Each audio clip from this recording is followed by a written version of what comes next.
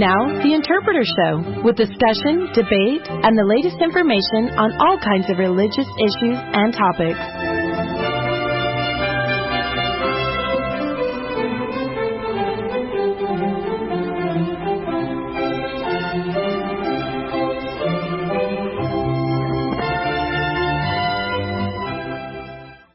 Welcome to the second hour of the Interpreter Radio Show, sponsored by the Interpreter Foundation, a nonprofit organization dedicated to the doctrine, scriptures, history, and practices of the Church of Jesus Christ of Latter-day Saints, located at interpreterfoundation.org.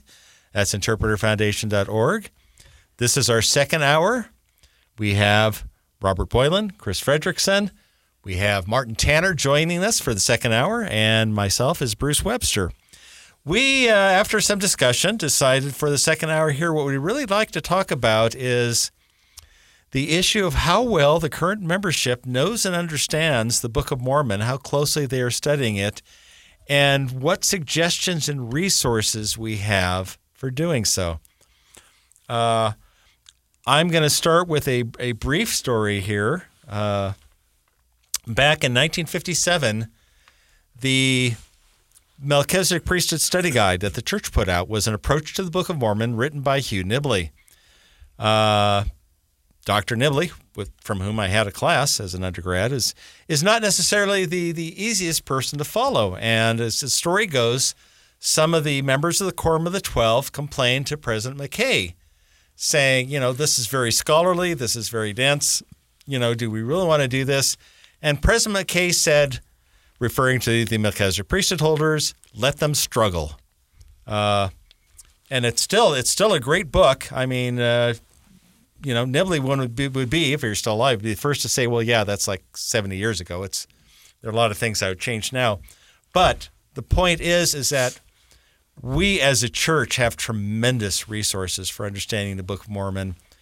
And I'm afraid that we don't take advantage of this. There are far too many members of the church who do not take the time beyond reading a chapter of the Book of Mormon today to actually get the information that will help them to understand it. And to that extent, I will quote a discussion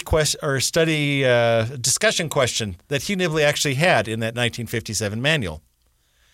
He said, respond to the following statement. Woe unto the generation that understands the Book of Mormon. And in his subsequent, I think it was 1963 edition, he said, I got a lot of letters from people saying, wasn't that a typo? Don't you mean woe unto the generation that does not understand the Book of Mormon? He said, no. He said, at the time of Joseph Smith, the Book of Mormon was absolutely foreign to them. The events, the issues, the chronicles.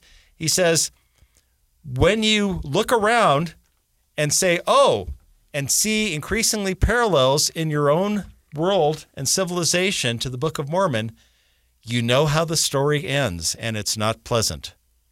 I think the Book of Mormon is absolute. I think this is why, I'll tell one more story before we dive into this.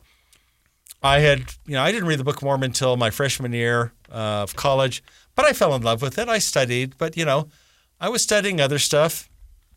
And after President Spencer W. Kimball went through a lot of incapacity the last few years of his presidency, and when he finally passed away, and of course, just tremendous things had happened under President Kimball.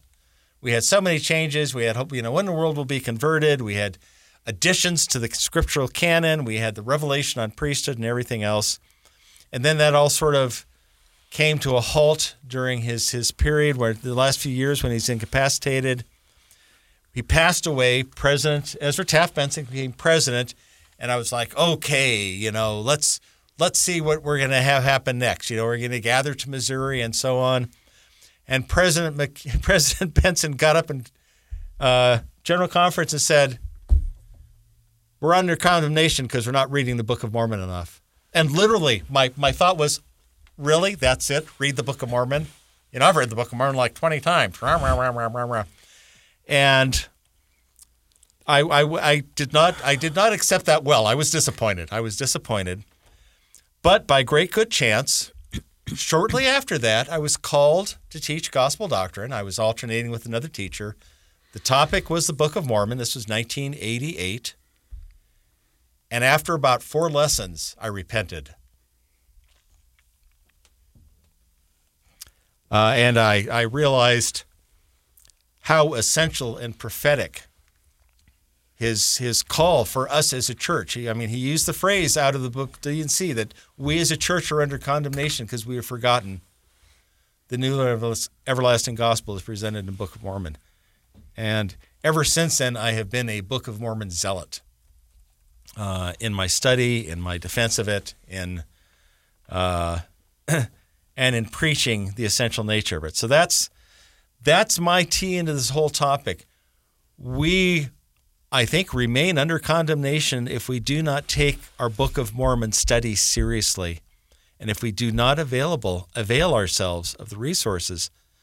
Now, a lot of the topics we have here over the months have been on, and we'll especially have this year, on all the stuff that's put out as criticisms or attacks on the Book of Mormon, which all of us in this room can tell you is easily refuted.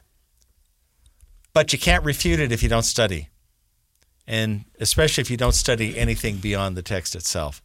So that's my whole rant at the lead in here. Go to Robert first. We'll go to Robert because Chris is still looking up stuff here. Robert.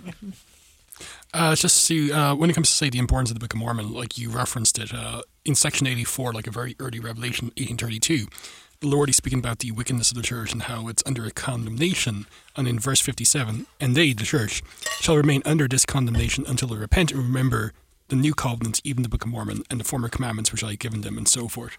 So the Book of Mormon does not simply have cosmetic value for Latter-day Saints because, like, it makes us different than, say, other groups within the broad Christian spectrum, or like it's simply an additional scripture. As with scripture, though, it's God-breathed, it gives life, i.e. end times life, and, it has to be interpreted and exegeted carefully as well.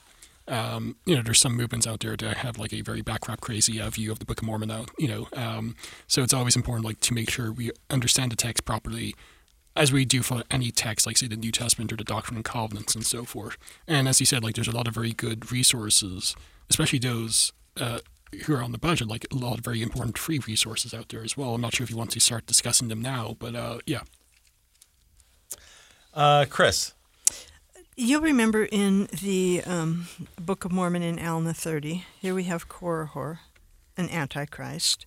And one of the things he's doing, of course, is he's ridiculing the leaders, and he is trying to remind the Nephites at this particular time that these leaders, that what they're saying and how they're acting is the effect of a frenzied mind, and this derangement of your mind comes because of the traditions of your father, which lead you into a belief of things which are not so. Now, this is such a tried and tired argument that we've heard throughout history with regards to, to having a testimony of Jesus Christ. But what's interesting here is that Korihor is going to talk to the people, and he's going to tell them that I believe it is infant baptism. Is that right? So Korihor tells the people, you believe in infant baptism, and what an abominable practice this is. And then it mentions, a few verses earlier, but then it mentions that many of the people, when they hear that, they leave the church. And I used to ask my students in class, what's wrong with that? What's wrong with what we've just heard there? And very few of them could identify the fact that Korihor was accusing the church of a doctrine that they did not believe in. Korihor doesn't talk about. Is it Korihor? Who is it? Who's the other? No, the infant baptism comes. That actually. Is it Korihor or is it? It's a letter that Moroni gets from Mormon. No. Well, then whatever it is, but he accused, and I'm sorry, and that's what I was trying to look up here. Oh. But he basically he's saying that this is what the church teaches about this doctrine. And it's the complete opposite of what the church believes with regards to this doctrine. And I'll keep looking for it. Korihor basically accuses them of enriching themselves on the church. Yes. He almost says, we don't take any money. How are we enriching ourselves? And he changes the subject. Yeah. I know which prophet. Well, anyways, I'll keep looking for it. Okay. But anyways, but But then I would say to my students, what's wrong here? And it's like he's saying that we believe in this doctrine, but we don't believe in it at all. In fact, we find it repugnant. And this is much of the problem that we see if you don't study the Scriptures. Because when you study the Scriptures, that you are introduced to the doctrines of the gospel of Jesus Christ, which then can provide you as an authoritative source to judge right and wrong. And without that, it's so easy for people to go astray and to kind of step off the cliff. And so we see this throughout, and we're certainly seeing that in the church today. There are so many people, and really I shouldn't say so many people, but there are people that are walking away from the gospel of Jesus Christ. But they're walking away because they don't understand the doctrine of the gospel of Jesus Christ.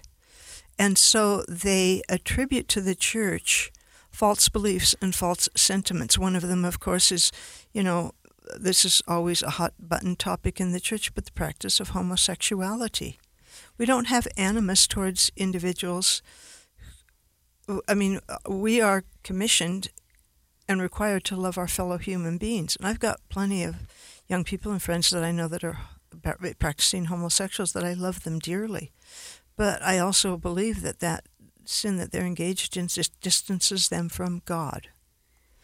And I can't give you all the ins and outs of it, but it doesn't help us if we don't understand the doctrine and the reason why. And Elder Bednar made it very clear that the practice of chastity and all our beliefs, well, they're certainly articulated in the Proclamation on the Family, but they're certainly bound up in the whole plan of salvation. And central to that, of course, is a husband and wife raising children under the covenant. And so this separates us from God when we engage in these kinds of things. Doesn't mean we don't like these people. And you can have same-sex attraction, and that's not a problem in the church today if you don't act on it either. But the notion or idea out there is that we hate homosexuals. If you're a true disciple of Jesus Christ, that's the farthest thing from the truth. So I'm going to keep looking for the reference. Okay. Go ahead. Getting back, and before we turn, Robert's got some references, resources he's going to talk about, but this is Hugh Nibley. This is over 50 years ago. This is 1952 in Lehi in the desert. And again, this is a very true statement on the part of Nibley, and it's what the last 70 years of Book of Mormon research have borne out. He says, the first rule of historical criticism in dealing with the Book of Mormon or any other ancient text is never oversimplify, which, of course, is what almost all Book of Mormon criticism does.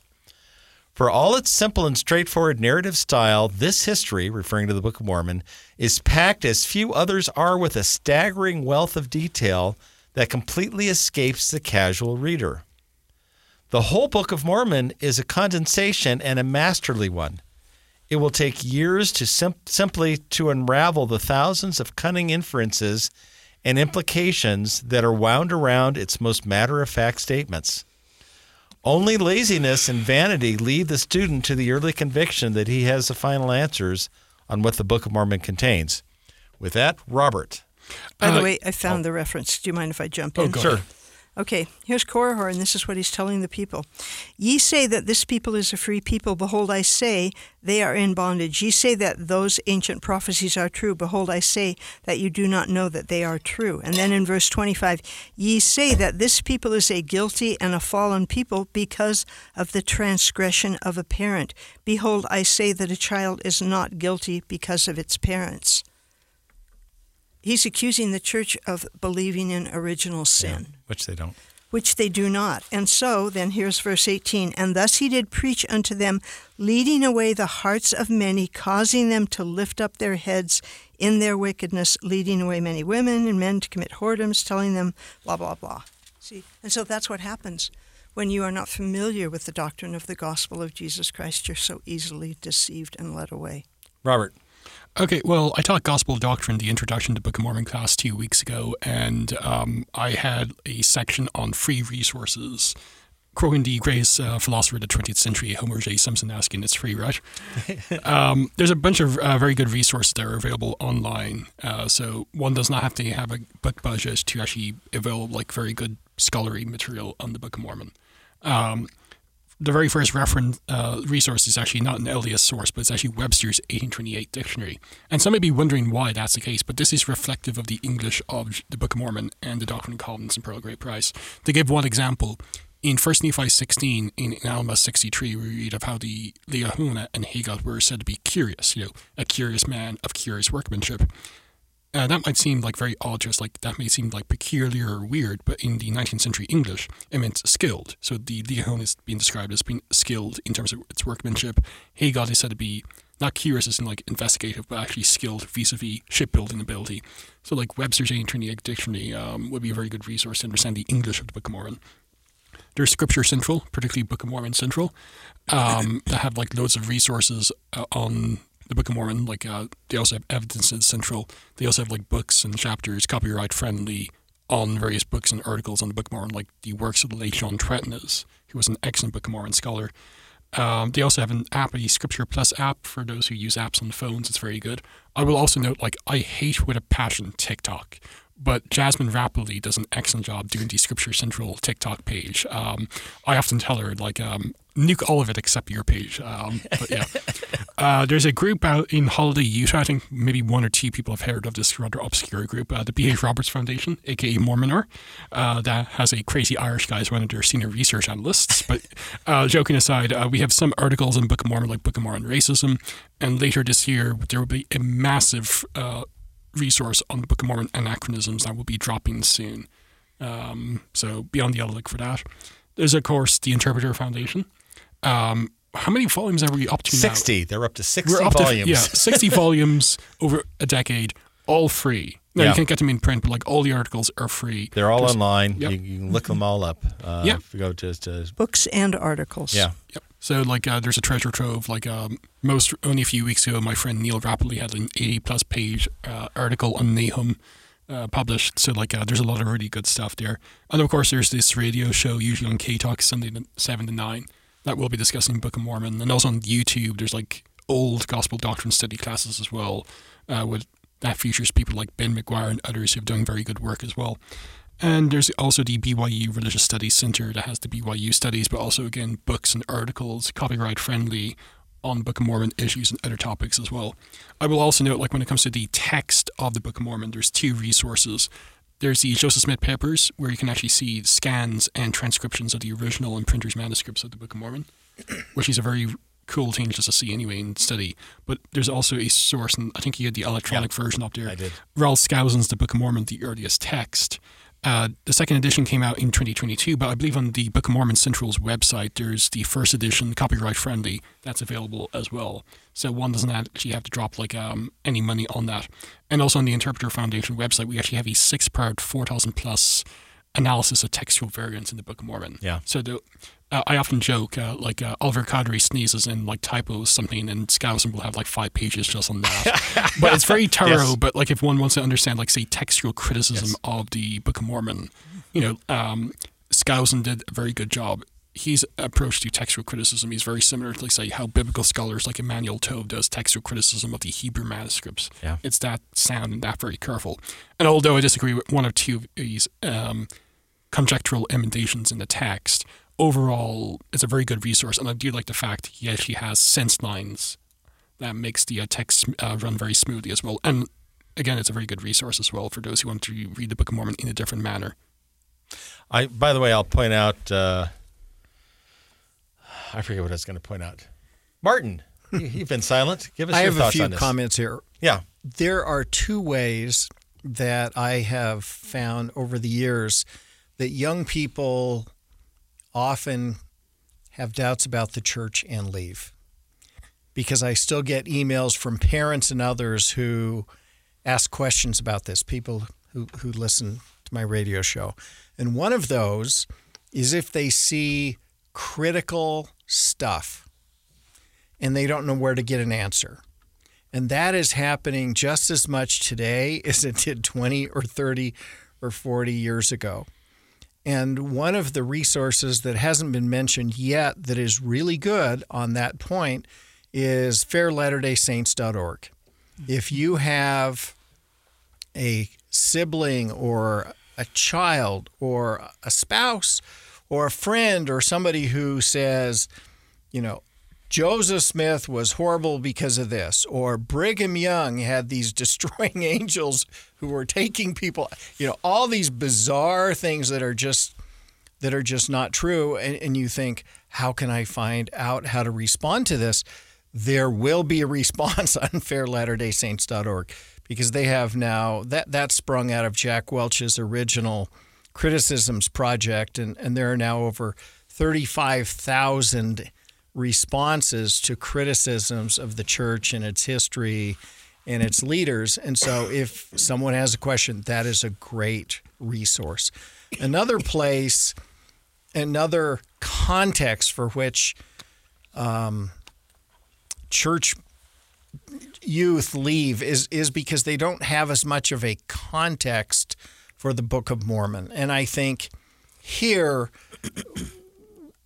everything that Interpreter does is wonderful, because I remember at one of the second or third annual banquets that Farms had, the Statesman, but President Eyring, back when he was Elder Eyring, was speaking, and he said words to the effect of, none of the research about the historicity of the Book of Mormon is going to make it so that someone has a testimony, but it can give them a context, a legitimate, intellectually complete context for their testimony of the Book of Mormon. And that is so true. If you were trying to get a testimony about something and you didn't have a context for it, it isn't as strong. Just as going to the Holy Land will give one a stronger testimony or strengthen it of Jesus and his life and ministry, reading the Book of Mormon will give someone a much stronger testimony of the divinity of Jesus Christ and of the truth of the restored gospel. And so the context for the Book of Mormon is enhanced by the historicity, scholarly research that Interpreter does. And it also, and once somebody believes that it's possible, I'll start here. I've had dozens of people over the years say, I can't believe in the Book of Mormon. There's absolutely no evidence that it ever happened. And if you start to rattle them all off, then they start to take it a little more seriously. And that is something that happens with youth as well. If they don't think there's any evidence because someone told them that on the internet, and then you can provide them with the evidence, all of a sudden they take it more seriously. And those are important things. The final comment that I'll have here is that everyone studies the Book of Mormon in different ways. Everyone should study the Book of Mormon in different ways. We shouldn't all go lockstep. Somebody might find different aspects that the third Nephi might spring to mind for someone. Somebody might just be fascinated with different ideas or context. Study it in your own way, but make sure that whatever you study, the goals that you have bring you to a testimony of Jesus and the restored gospel. If you do that, whatever your methodology, if it works for you, may God bless you. I'm going to ask Robert in a second to talk about the Anachronisms Project at B.H. Roberts Foundation, because I think that's a very important one. But I do want to point out there are a fair number of attacks. I see this on Twitter a lot about how Joseph Smith created the Book of Mormon. And the attacks are all ahistorical. In other words, they it's like, well, Hiram or Alvin Smith, or Hiram Smith, I guess they said, went to Princeton University. Therefore, he had all the scholarly background. It's like, no, he went to, Robert, you mentioned this, I think, one or two things ago. He went to a prep academy. He went to a prep academy for a year or two. That's not going to Princeton University. But we got all the stuff from the Manchester Library. Well, if you look into it, there are like 23 books in the whole library. None of them had anything to do with the Book of Mormon topics. Well, and let's be honest, the great body of evidence for the historicity of the Book of Mormon are modern. Yeah. I mean, they had no idea of 90% of the evidence that is out there now proving that this was certainly a text that was divinely inspired. You can provide no other explanation for it simply because of all of the research and findings and apocryphal documents and, word studies, and we could go on and on and on. And so it's ludicrous to make that argument. Now, I was going to point out Michael McKay's book, From Darkness Unto Light, Joseph Smith's translation and publication of the Book of Mormon, because this basically builds a fence around what can actually be argued, because it is so well documented historically. We know exactly who was here. This is when this was produced. This is when this happened. And all your various alternative descriptions tend to break out of that fence one way or the other. They just aren't supported historically. So that's an honest goodness book worth talking about. But, Robert, Anachronisms in the Book of Mormon. Tell us about you, B.H. Roberts. Before I do, just like a good resource to go with the From Darkness to Light book, and this is actually available for free on the Book of Mormon Central website. Trentness's book, The Book of Mormon and Other Hidden Books, Darkness Unto Light. He kind of shows like how the coming forward of the Book of Mormon with respect to, say, mountain repositories, plates, stone boxes, and so forth, it all matches what we know from antiquity when it comes to buried texts and their coming forth. So even when it comes to, say, the basic narrative of the Book of Mormon, it has like the marks of antiquity and verisimilitude, and it kind of ties in nicely with the From Darkness into the Light book when it comes to the coming forward of the Book of Mormon.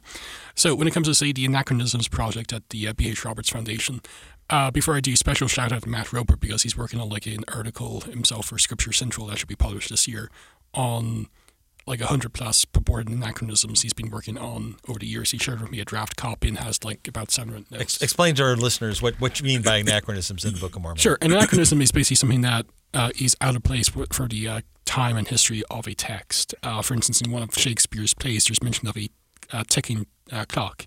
But of course, that's out of place for the time period, because ticking clocks was a modern invention around Shakespeare's time. And it's been set around the time of an English king before that time. That would be an example of it. Or like if you were to read, like, say, a text purporting to be like, say, the Gospel of Philip or something like that, and it mentions like mobile phones. That would be like an example, a rather obvious example of an anachronism.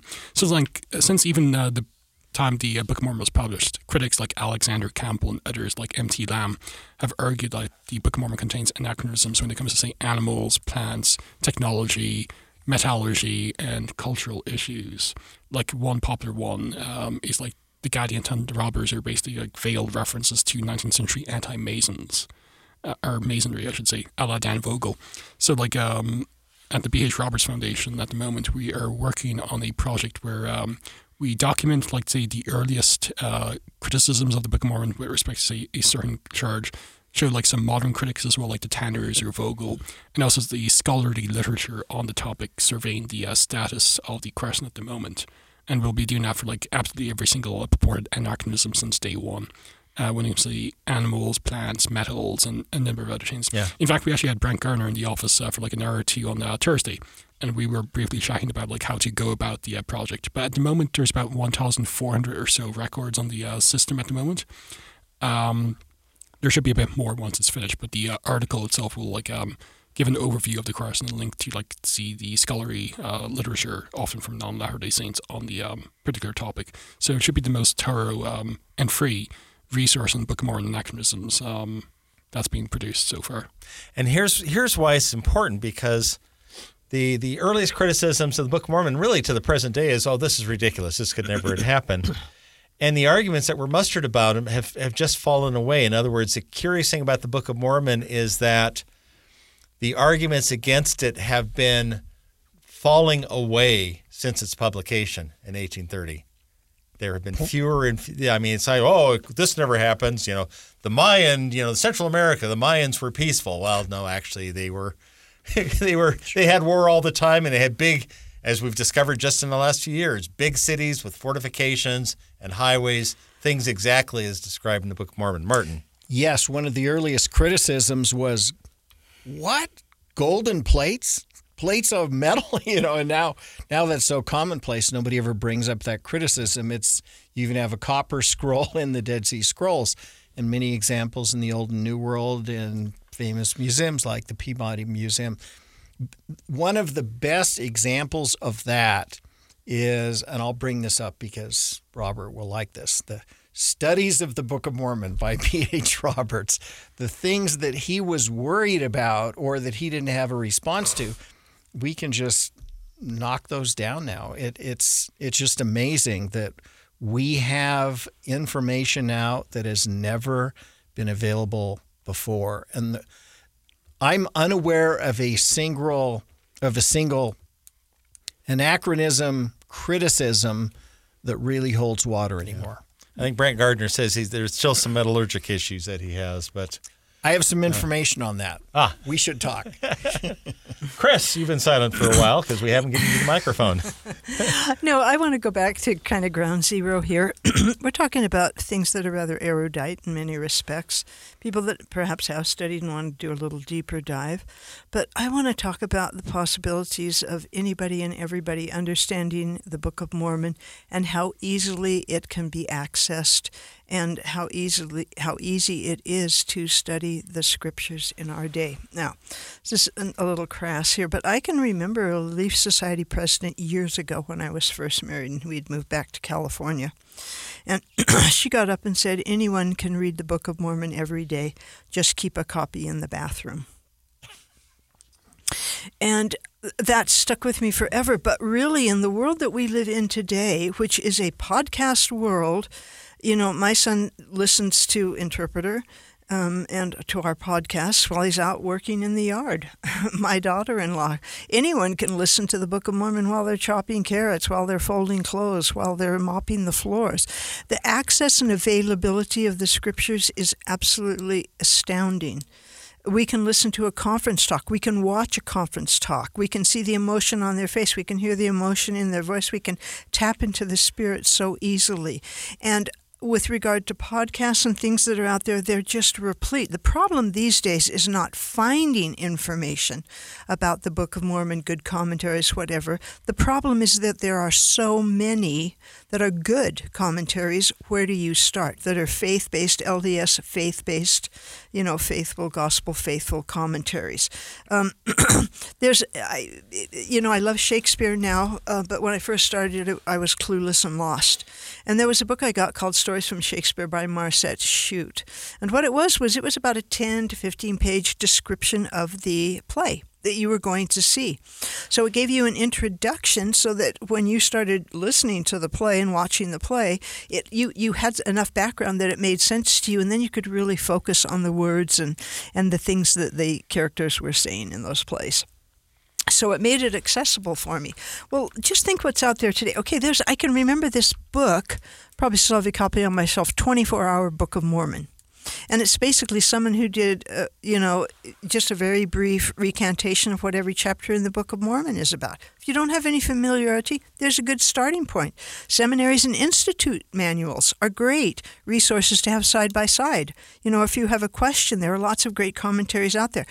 I was down with my son. There's a fellow, and he's an illustrator, and I think he's a seminaries and institutes teacher, but he draws the cartoons, and so the kids are right there with their parents, and they're watching the story being drawn and talking about it right there with your children.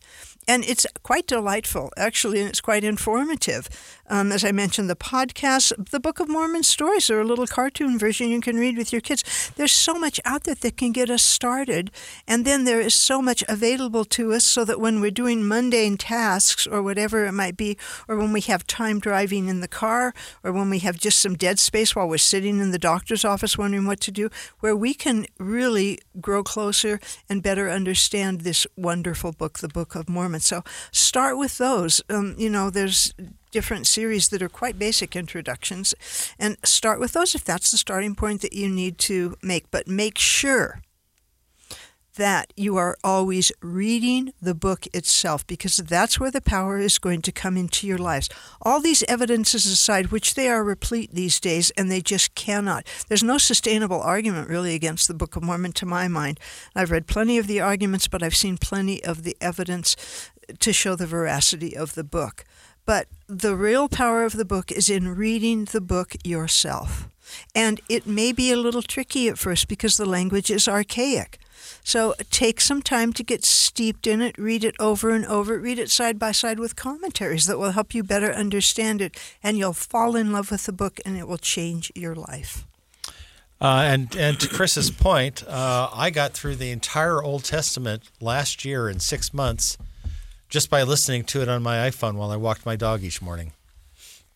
Now, of course, I've been through the Old Testament before, so it wasn't like I needed commentary or whatever there. I knew what I was listening to, but I've done the same thing with the Book of Mormon. Back when I lived in Colorado, I had the Book of Mormon on shuffle on my iPhone, and I would plug it into the car, and when I was running errands, I'd listen to random chapters coming up and mentally try to see how quickly I could guess exactly which book it was in. It would announce, of course, a chapter number, but it made me look at it differently. In other words, each time a new chapter would come up randomly, it's like, okay, what are they talking about? I'd have to remember, recall stuff, and so on. I will also recommend what recently published from Oxford University Press, The Annotated Book of Mormon by Grant Hardy. Is a great single-volume study guide you can have. And of course, Robert and I'll keep plugging Brant Gardner's 6th volume. If you really want to get serious, this is really the best. I've literally been through all 6 volumes 3 times. And Brant, if you listen to this, you owe us royalties. Yeah, Brant, we're plugging you here. I stumbled on Valletta. And I didn't even know who he was or anything about him, seminaries and institutes. But it's a lovely little commentary. It's a 1-volume commentary on the Book of Mormon. Yeah. I mean, it's not finding commentaries. I mean, Reynolds, Noel Reynolds and his, with the scholarlies, he was the editor, revisiting the Book of Mormon, all of the symposiums that have been held on the Book of Mormon, all of those articles from general authorities as well. There's just so much out there that will help us better understand the Book of Mormon. Take advantage of them. A lot of them have been digitized. They're online now. You can listen to these as you're doing whatever you need to do. But as Chris's point, the most important thing is the text itself. There is a reason why it was written, why it was preserved, and why it was brought forth in these last days. It is to be a second witness of Christ, and the statement I always say is what I love about the Book of Mormon is I pick it up and read it, and it calls me to repentance. There is a spirit there that just makes me want to look at ways to change myself, to have the Savior in my life more and to become more like Him. It's true. The Book of Mormon is true, and there are a lot of people out there who will try to tell you it isn't. It is a true volume of Scripture. This is an actual historical record of ancient people talking about actual eternal gospel truths, and it is why it is so critical that we understand it, because it was written for our day, and it is our survival guide spiritually for the last days here. Robert, thoughts? Just these sources should be seen as secondary sources. Like, of course, you have to delve into the Book of Mormon text itself. If not, it's kind of meaningless, but hopefully this will spur on some people actually, even if it's just the free resources, to actually delve more into the Book of Mormon, have a better appreciation of its historicity and its theology and its doctrine and so forth. Martin? I'm gonna just say one last thing. It really is, for my life, the Scriptures themselves, but the Book of Mormon, because of its clarity and oftentimes its simplicity in articulating doctrine, it's the polar star for navigating a very, very confused world that we live in. That will help us, and that will lead us back to Jesus Christ. And I can't tell you the kind of transformation that will come into your life, that certainly has come into my life. I shudder sometimes thinking where I was at points in my life and where I would be without the gospel of Jesus Christ. And if it was so important that Lehi sent his sons back to get the brass plates, and putting their lives on the line, everything that was important, his sons back to get that book, that they had that record, it is equally or more necessary that we have that, book of Scripture in our lives today, and that we study it, and that we make it, and that we just make a place for it in our heart, and that we use it as a guide, because that's what it is. It's a guide for me as to changes I need to make in my life and practices that I need to follow so that I'm a better disciple of Jesus Christ. I can't tell you how grateful I am for this book and how much I love it. And that wraps up tonight's broadcast, imaginary broadcast of the Interpreter Radio Show. We thank Martin Tanner for making this all possible due to various technical issues that we're facing.